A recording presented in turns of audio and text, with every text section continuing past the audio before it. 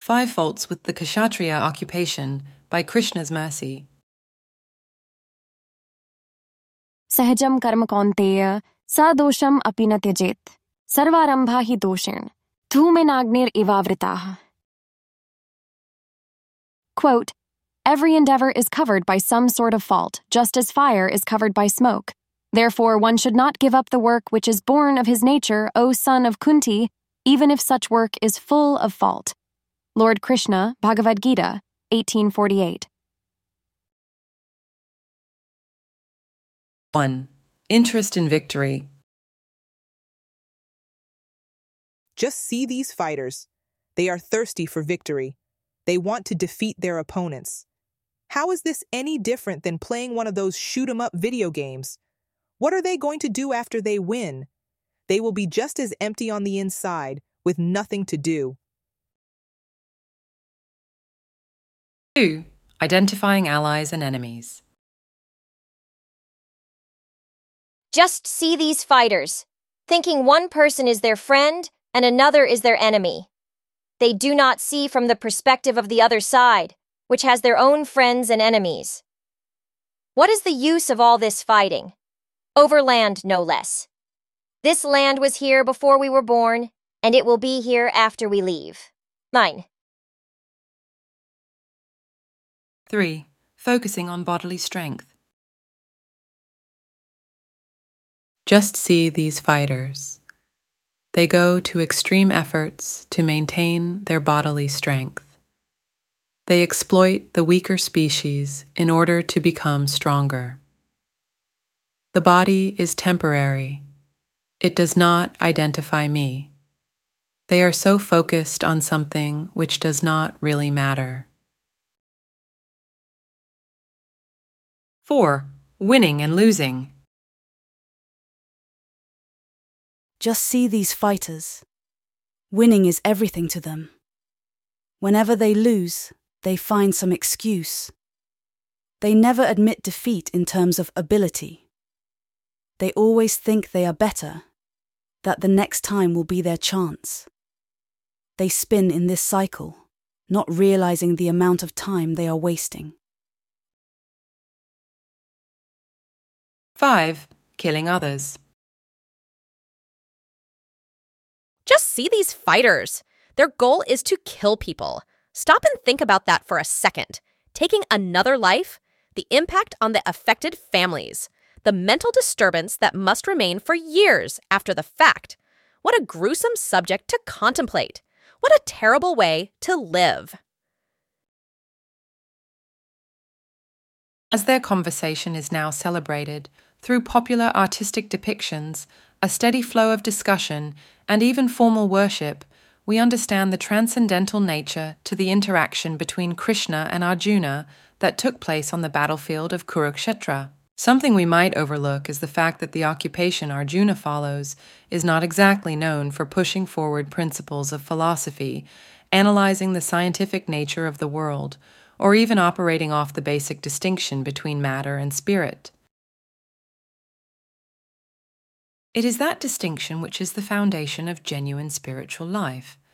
The instruction begins with learning the proper way to identify life. There is life in the animals, in the plants, in the insects, in the birds, in the creatures swimming in the ocean, and of course, in the people roaming the earth. That life is constant. It has endurance. The outside may change. That change takes place through the passage of time.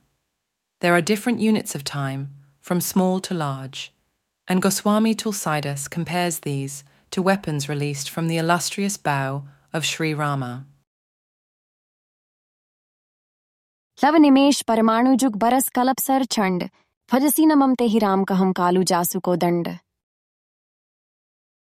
Quote, mind, why are you not worshipping Sri Rama, whose bow is like time, with weapons of arrows representing the different units of time, such as Paramanu, Lava, Nimesha, Barasa, Yuga, and Kalpa.